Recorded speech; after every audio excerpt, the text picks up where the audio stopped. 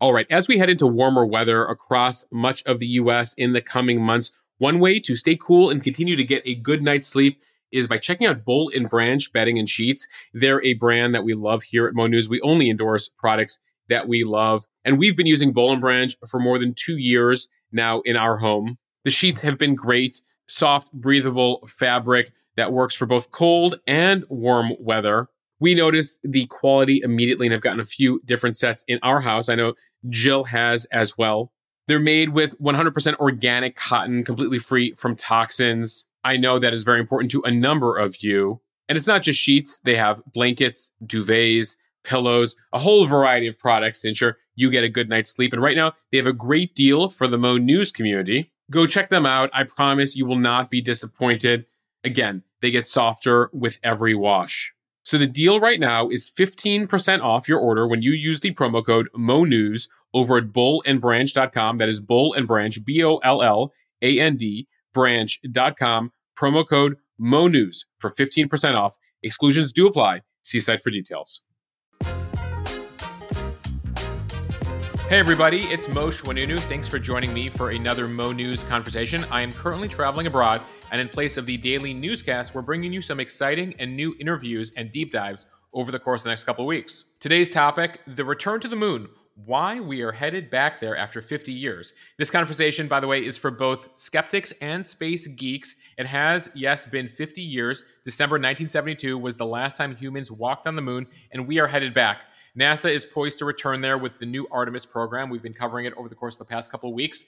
And that starts with the launch of a rocket this fall with the goal of landing humans on the moon by as soon as 2025. The ultimate goal is a moon base that will help humans then launch a mission to Mars within a decade. However, as you've been following these headlines, technical issues have hampered NASA's plans and have canceled the last two most recent attempted launches over the course of the past couple of weeks. The cost of the program also keeps ballooning, and so there's a lot to discuss here. For this episode, I invited on David Curley. He's a space correspondent for Discovery Channel for all their live launches, and he's also the editor of the Full Throttle newsletter. I will link to that in show notes, where he covers all things aviation and all things space. He previously covered those issues for a number of years for ABC News, where he was the network's transportation correspondent. My conversation with David will run the gamut. We'll explore the mission to return to the moon, the latest challenges NASA is experiencing, and how soon it might be before they're able to actually get that rocket off the ground. He also has some insider information of what actually took place and why it's going to now take a couple of months potentially before they get this thing off the ground. Spoiler alert, human error here. As they were trying to fix one problem, they created another one. We'll also discuss the larger plan to get to Mars and the state of space exploration, including the competition between the billionaires, Jeff Bezos, Elon Musk, Richard Branson, and the Boeing Company. We also get into one of my favorite TV shows, For All Mankind. That's an Apple Plus drama, if any of you have watched it, that imagines a world where the US-Russian space race never ended and the mission to the moon never ended, and we build these moon bases. Anyway, it's kind of a cool show, and we talk about how that show effectively helps visualize what is actually going to take place here in the real world. Before we start, a reminder to subscribe or follow this podcast on whatever app you choose to listen to us on, and leave us a review. Every review matters. It actually helps us move up the rankings and helps grow the show. With that said, now to my conversation about all things space. David Curley, it's great to be chatting. Yeah, it's a pleasure to talk about space anytime. Well, we are speaking after what was supposed to be a pretty triumphant week for NASA, the beginning of the return to the moon, and there have been a few hiccups. Scrub launched last week, this weekend. But before we get to what went wrong, I want to reset for everyone what this Artemis mission is all about and why we are going back to the moon.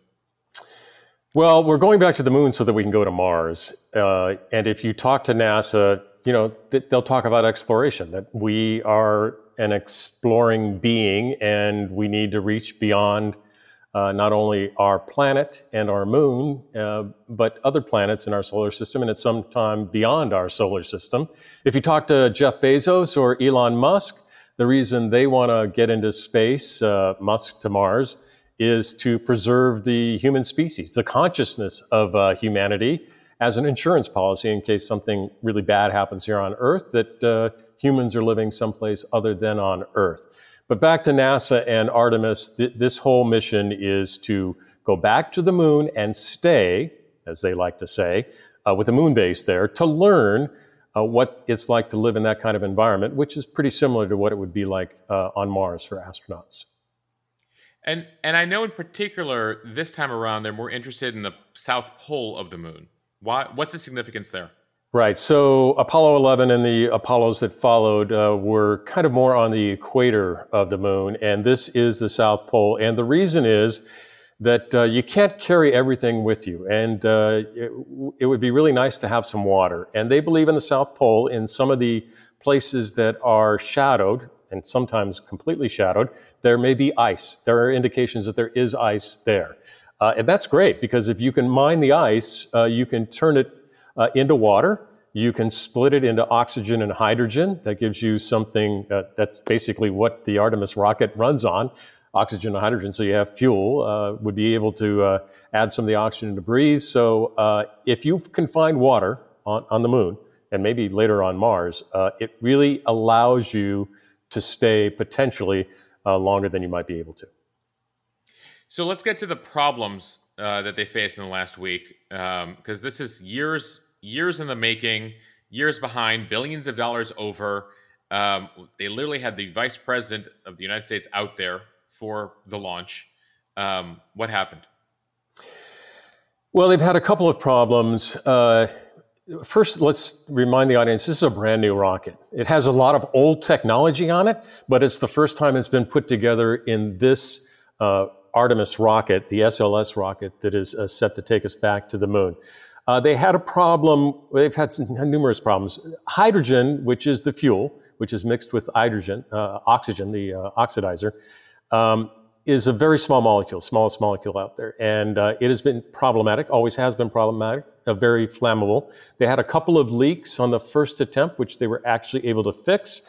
But one of the engines, you basically, to get as much hydrogen and oxygen as you need into the tanks, you super chill it, minus 420 plus degrees for the hydrogen. And that's so you can carry more of it.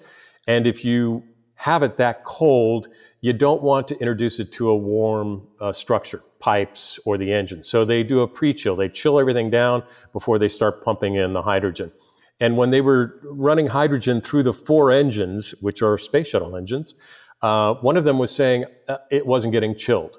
What they found out later was it was just they think it was a bad sensor, because hydrogen was coming out the other end colder than what the sensor said it was inside the engine. So that was a problem. They've had some quick disconnect. These are the pipes and the way to bring fuel and oxygen into the rocket that have not been functioning correctly, and that was the real problem. They had a big, what they called a large leak on one of the quick disconnects, which was the hydrogen one.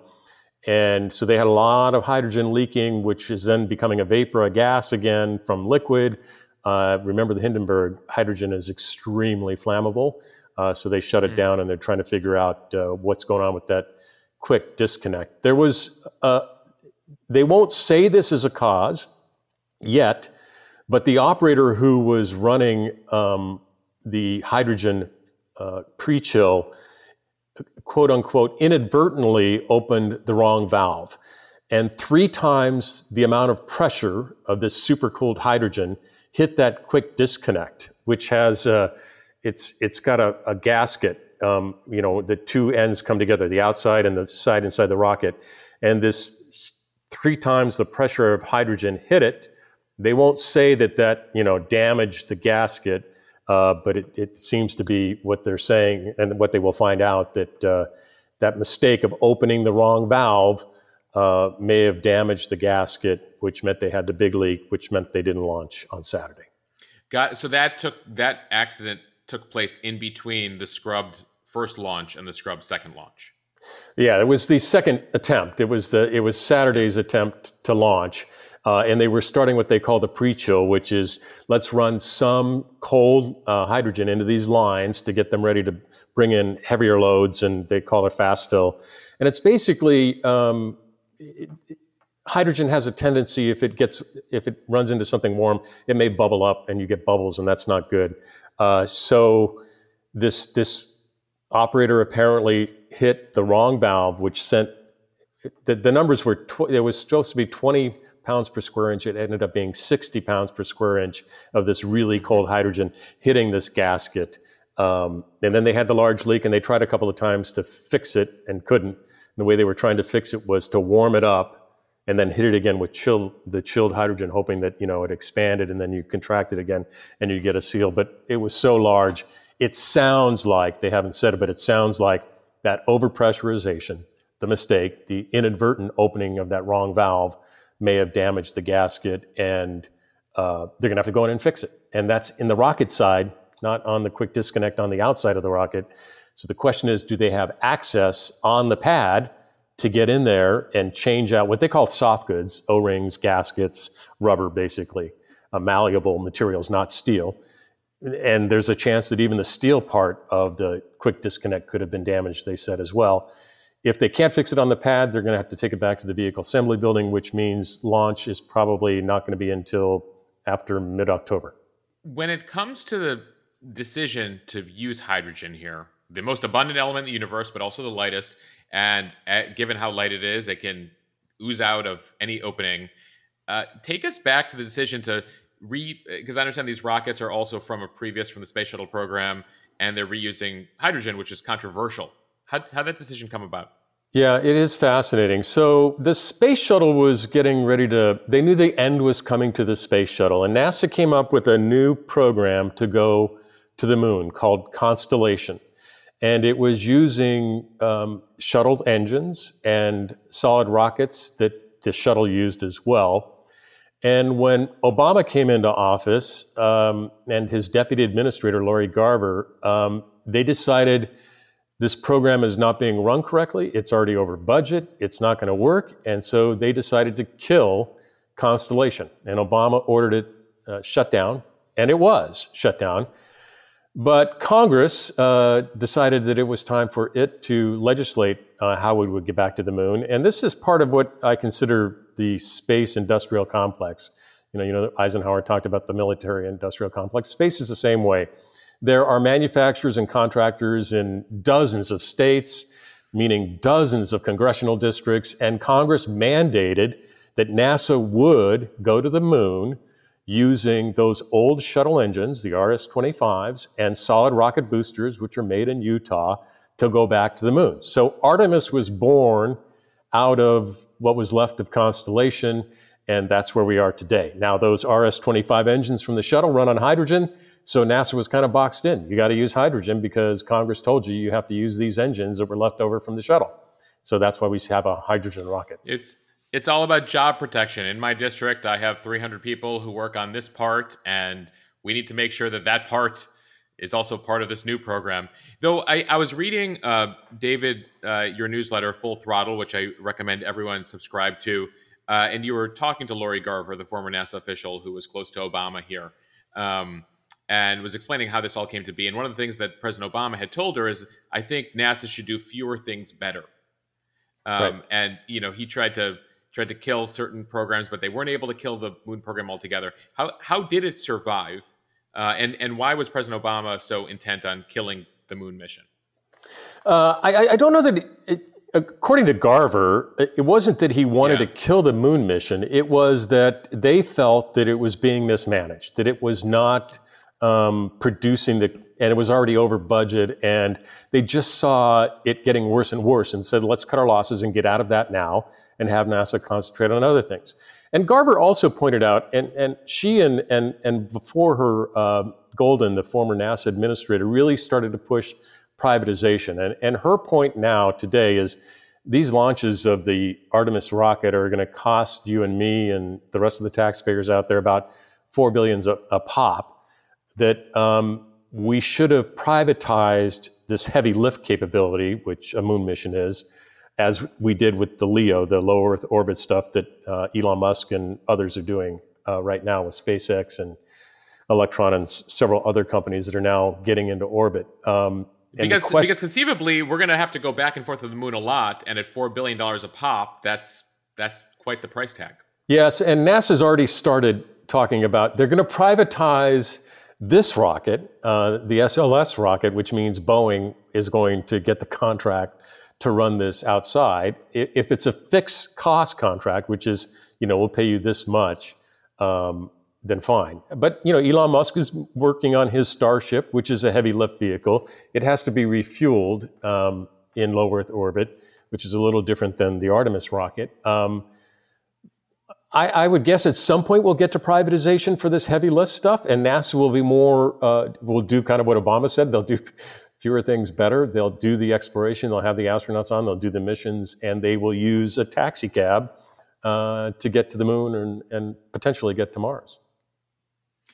It seems like, you've been watching this much more closely, that the most success we've had in recent years is in the private space world. It's the Elon Musk, the Jeff Bezos, the Richard Bransons, Boeing to a certain extent.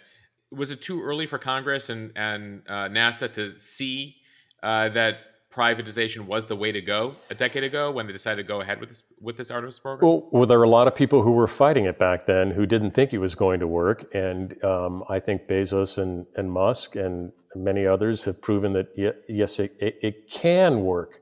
NASA's really been out of the launch business since the space shuttle. They've not been launching any rockets. I mean, that's why this is a brand new rocket. Once again, old technology. The engines have been updated. The boosters are slightly different. It's all been updated and technically as advanced as they can be with what was built. It's sort of when I go to the Apple store and I ask for a new iPhone, and they're like, "No, we're going to give you a refurbed one." Yeah, right. It still works, right? It might. Yeah. It'll still make a call for you. It doesn't feel great though. But yes. No, and the thing to remember, NASA they haven't launched anything, and it's 11 years, almost a dozen years, and this is a brand new rocket, and so it's a very complicated rocket. So I listen, Musk is having trouble with his Starship right now. That thing hasn't gotten to orbit yet. They like to say it, and I completely agree. Space is hard, and rocket science is not easy. So it's literally rocket science, right? Yeah, and yes, I believe that private and commercializing some of this heavy lift will be coming.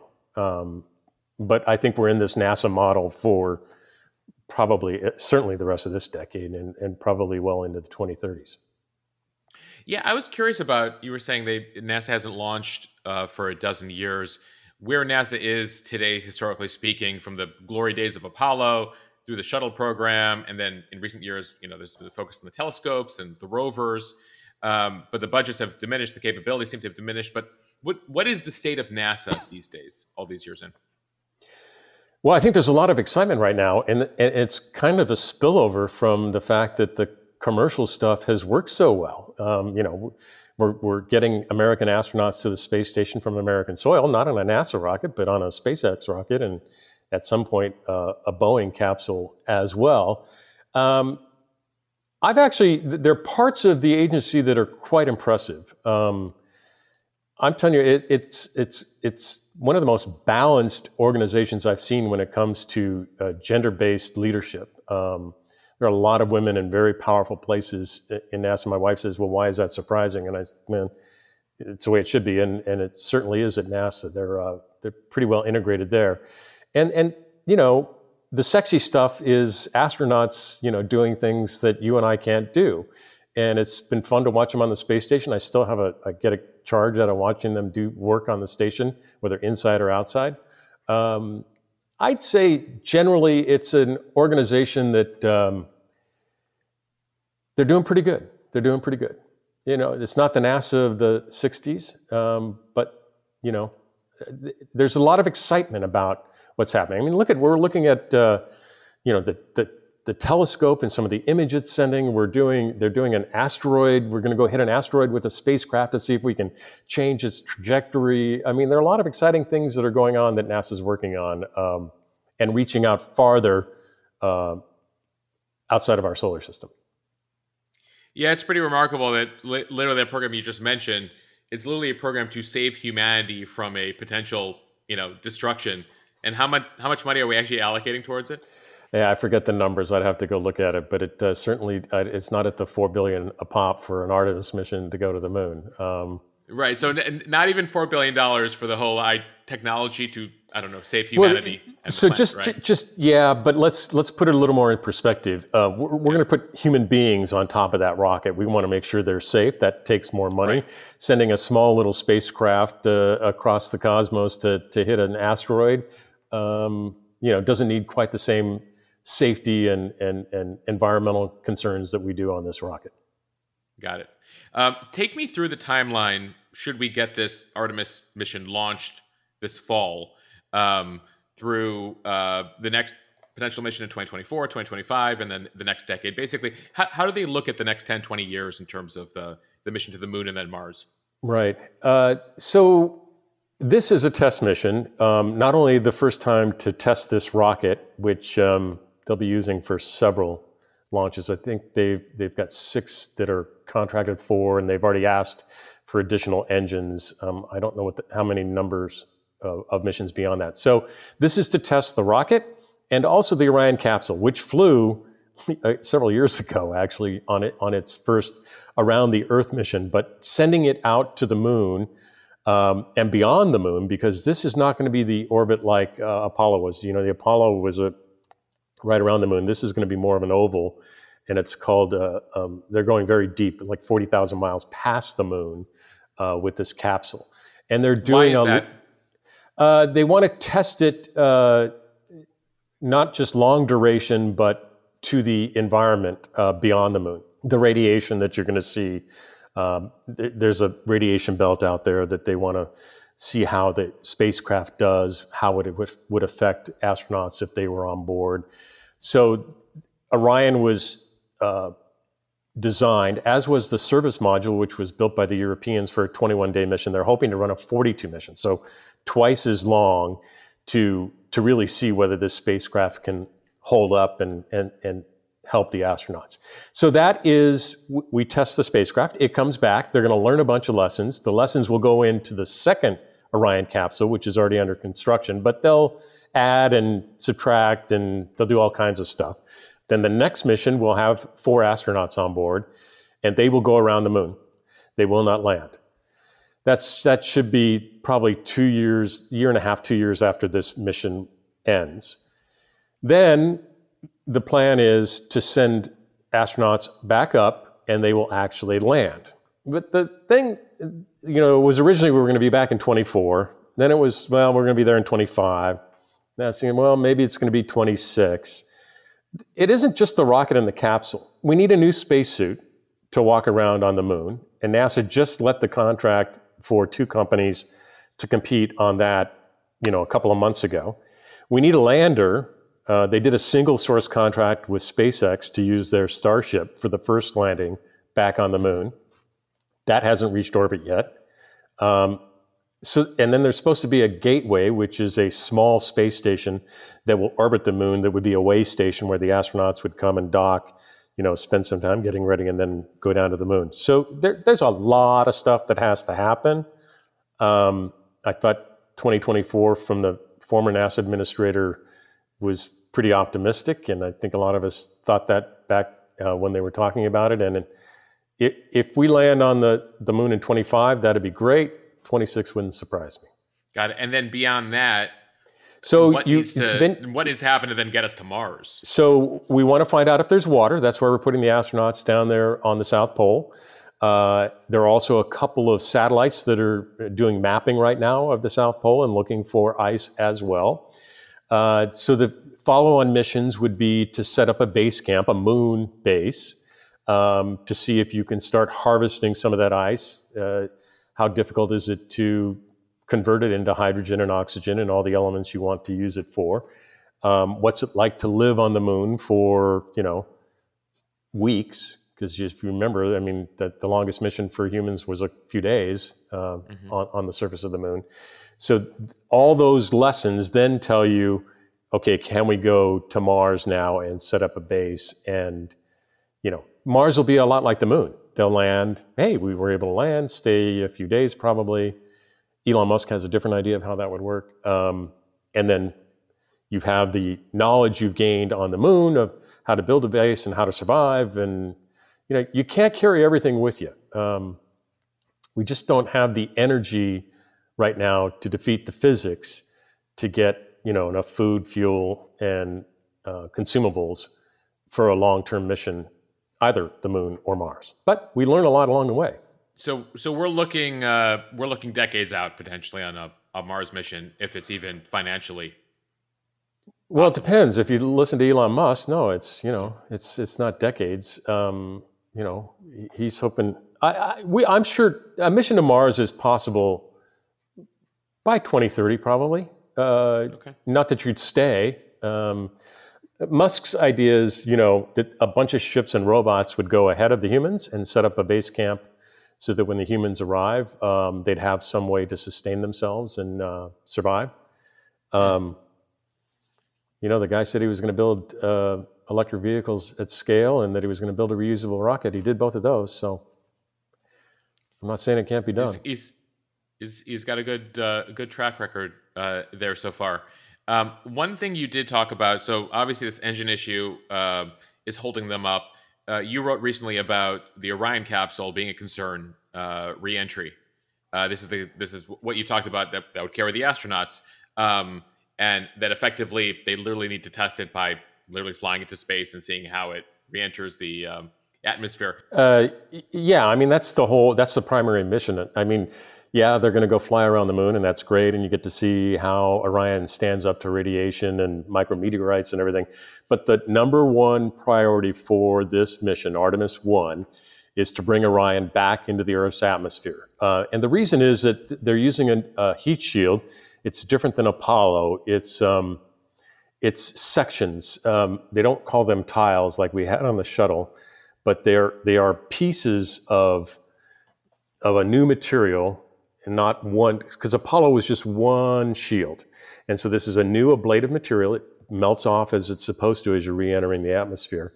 But coming from that orbit that they're going around to the moon, they'll be coming back so fast, 25,000 miles an hour, that the heat, when they hit the atmosphere, 5,000 degrees, we can't create that here on Earth to test whether the heat shield's going to work. So the whole test mission number one priority is to make sure that the heat shield holds coming through there. And it's so hot and so fast, they're actually doing what they call a skip reentry, which means they're going to dip into the atmosphere and hit it hard first, and then they're going to come out of the atmosphere. So they've slowed down a little bit. It's like if you hit your brakes really hard and then you let off on your brakes and then you hit them again. So they're going to skip out, and then they're going to come back into the atmosphere a second time to slow the capsule down enough. And it's all a question of whether that heat shield can take that amount of heat. And they have sensors buried in different levels in these tiles, even though they don't like to call them tiles, inside on the heat shield to monitor, how fast it burns up, how far down did it get. They'll see a lot of this when it gets down. They're a little worried about the gaps between them. Does some of the plasma get in between the gaps?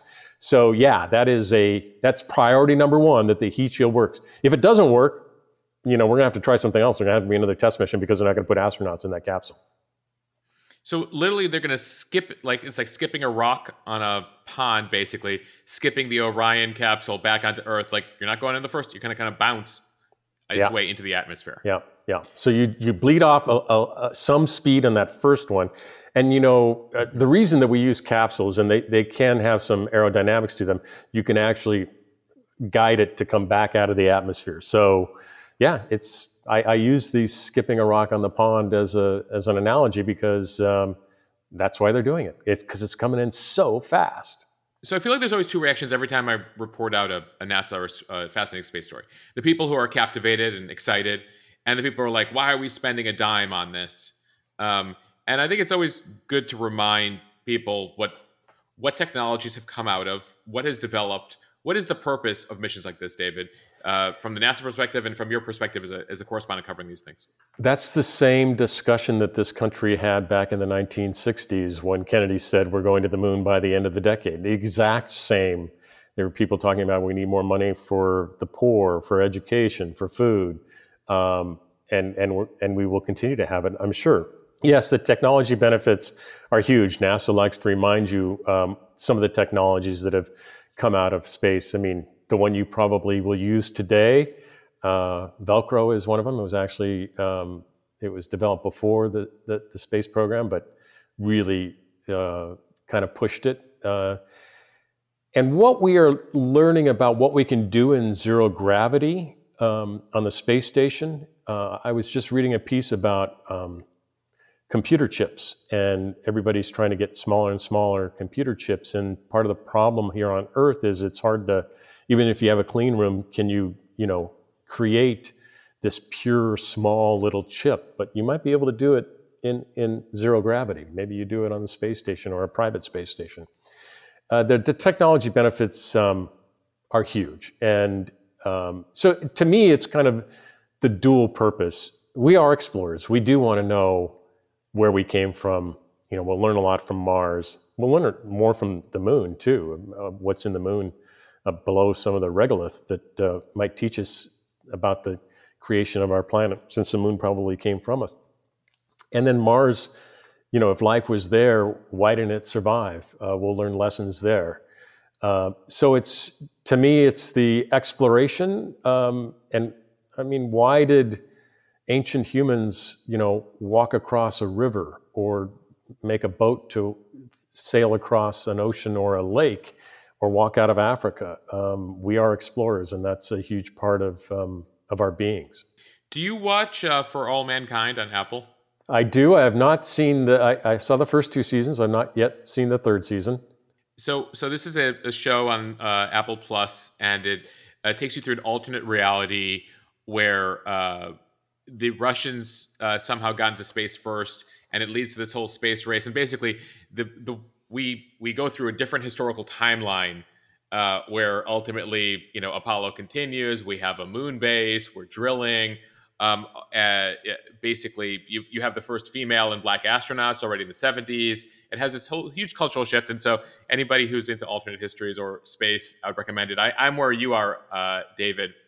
And so I have all of these images from the Apple show For All Mankind in mind as we talk about, the first moon base and finally getting to some of these things. And at the end of season 2, I guess this is going to, I'm sorry. Spoiler alert. Yes, total spoiler alert.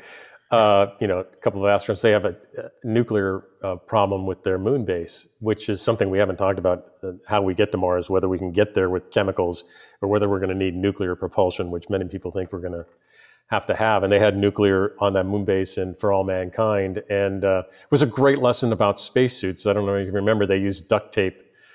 Basically, if you walk into the emptiness of space without protection, your body wants to pull apart, just kind of explode. And watching them wrap themselves in duct tape and, to survive 25 seconds so that they could flip the nuclear reactor was fascinating stuff.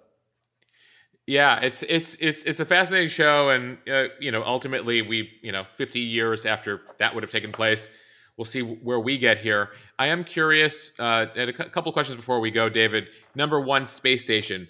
What is the state of the space station? Obviously, we had the headlines in regards to the Russians. What is happening there, and what's the future of that program? So, space station has been approved on the U.S. side through 2030. And the Russians have said that they plan to build their own space station sometime after 2024. And people have said, they're leaving in 2024. No, that's not what they said. They were very careful in their language. I wouldn't be surprised if the Russians are there to the end of the space station. And the guy who runs the space station right now for NASA suggested at a conference I was at a couple of weeks ago that it could be extended beyond 2030. If the Russians do decide to leave, one of the main parts of the station that actually helps it move up and down, left and right, and keep its attitude in orbit is Russian. So if they want to take their part with them, we're going to have to replace it, which is not impossible. It can be done. And there are some very good contractors who could put something together to do that. Would the Russians sell it to us? Would we want to buy it? A lot of questions with that. I think the resolution of Ukraine and relations with Russia will tell us a lot.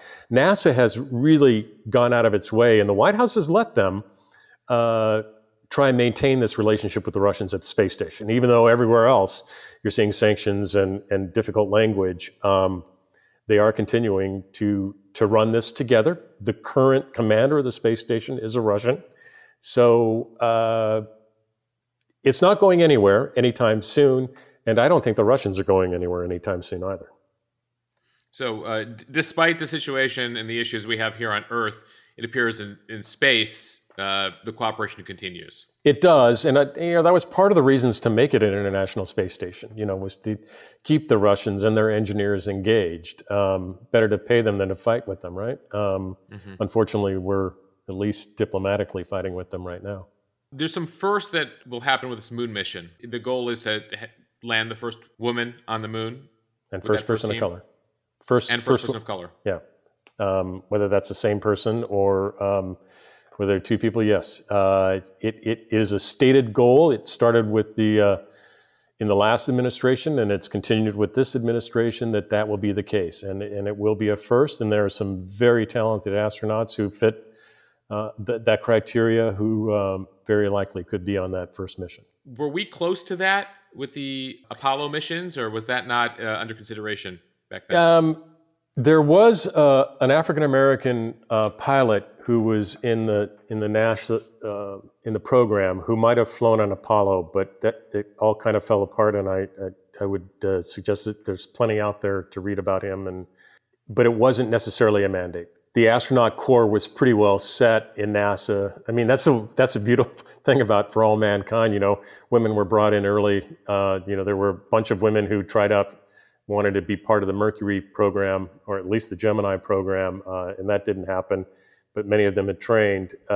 So, yeah, it was not something that NASA had planned back then. Times, it's a very different time. One story I see frequently written is about how crowded things are getting in orbit with all the satellites being launched. What is the situation up there? I see the numbers seem to be getting exponentially large in terms of how many satellites are now flying, all the technologies that depend on GPS and beyond. What is the situation up there, and how concerned are the experts in space in regards to how crowded things are getting? It is getting more and more crowded. I wish I had a graphic handy, and if you can find it. I mean, there's one that shows how many satellites are up there, and Elon Musk just sent another rocket up the other day with more of his Starlink satellites. So space is big. There are a lot of satellites up there. A lot more can still go up there. Nobody has said stop. I don't know. It would take the UN to have to, tell people that you can't put additional satellites up there. The UN does have some rules and regs about what you can do in space. The biggest concern is the abandoned or the old or the no longer working satellites that are basically now just junk and need to be deorbited. And actually, there are companies that are working on spacecraft that are in essence kind of robots to either go service satellites. This would be mostly in geospatial, higher orbit than low Earth orbit. And then some robots to maybe start cleaning some of this stuff up. But there hasn't been the clamor, the call that, we've got to stop putting things up there and we have to clean it up. NASA and the administration complained about China with its latest launch. It's putting up sections of its space station and its booster comes down uncontrolled. And right. The U.S. Right. This is the scare every few months. Suddenly there's a Chinese rocket and we don't know where on Earth it'll land. Right. I mean, the Russians and the Americans are pretty good at, figuring out at least to have enough trajectory and enough additional fuel to be able to put their boosters in a descent that sends them over the ocean. And the Chinese, we just don't really know. And they kind of went after them again. So the tensions we have on Earth are the same tensions we're going to have in space. By the way, when it comes to the China stuff, is that a lack of know-how or just laziness by the Chinese? Or does it cost more money? Like, what's behind the whole letting rockets drop wherever they may? Yeah, I think they go with the odds that there's a lot of water on the planet and they got a pretty good chance of missing land. I'm not sure why they have not. We don't know a lot about their program. Really, only what we see on their media. I'm sure the government, the U.S. government, knows a bit more through its surveillance capabilities. They just don't share it. And so I don't really have an answer for you as to why they don't control their boosters and other descending David, we live in an spacecraft. era of many Chinese conspiracy theories, so we can add that to the bunch. What else are you watching on the space front? So we have the Artemis program. We have all the stuff going on in the private world. We have kind of what takes place at the space station, satellite, the various rovers. What are some of the things that you're most excited about watching in the coming years and people should pay attention to? Well, I'm still fascinated by just the low Earth orbit stuff, which Musk has with SpaceX has proven that he can get up there frequently. It's amazing the pace of launches, and what he plans to do next year is really interesting. Watching Bezos come along with Blue Origin and whether his, he still hasn't gotten to orbit yet. And Boeing has been plagued. I mean, Artemis, this is their rocket. It's problematic. Their capsule for low Earth orbit has been problematic. I think they were really hoping to catch a break with this Artemis and get it off, and that their rocket actually worked. So I find all the rocket development very interesting. The space stations are going to be very interesting. There are private space stations that are coming. They're going to be very different than the International Space Station. There are going to be a lot more private astronauts in space in the coming years. I'm interested in living in these environments, living on the moon and that moon base.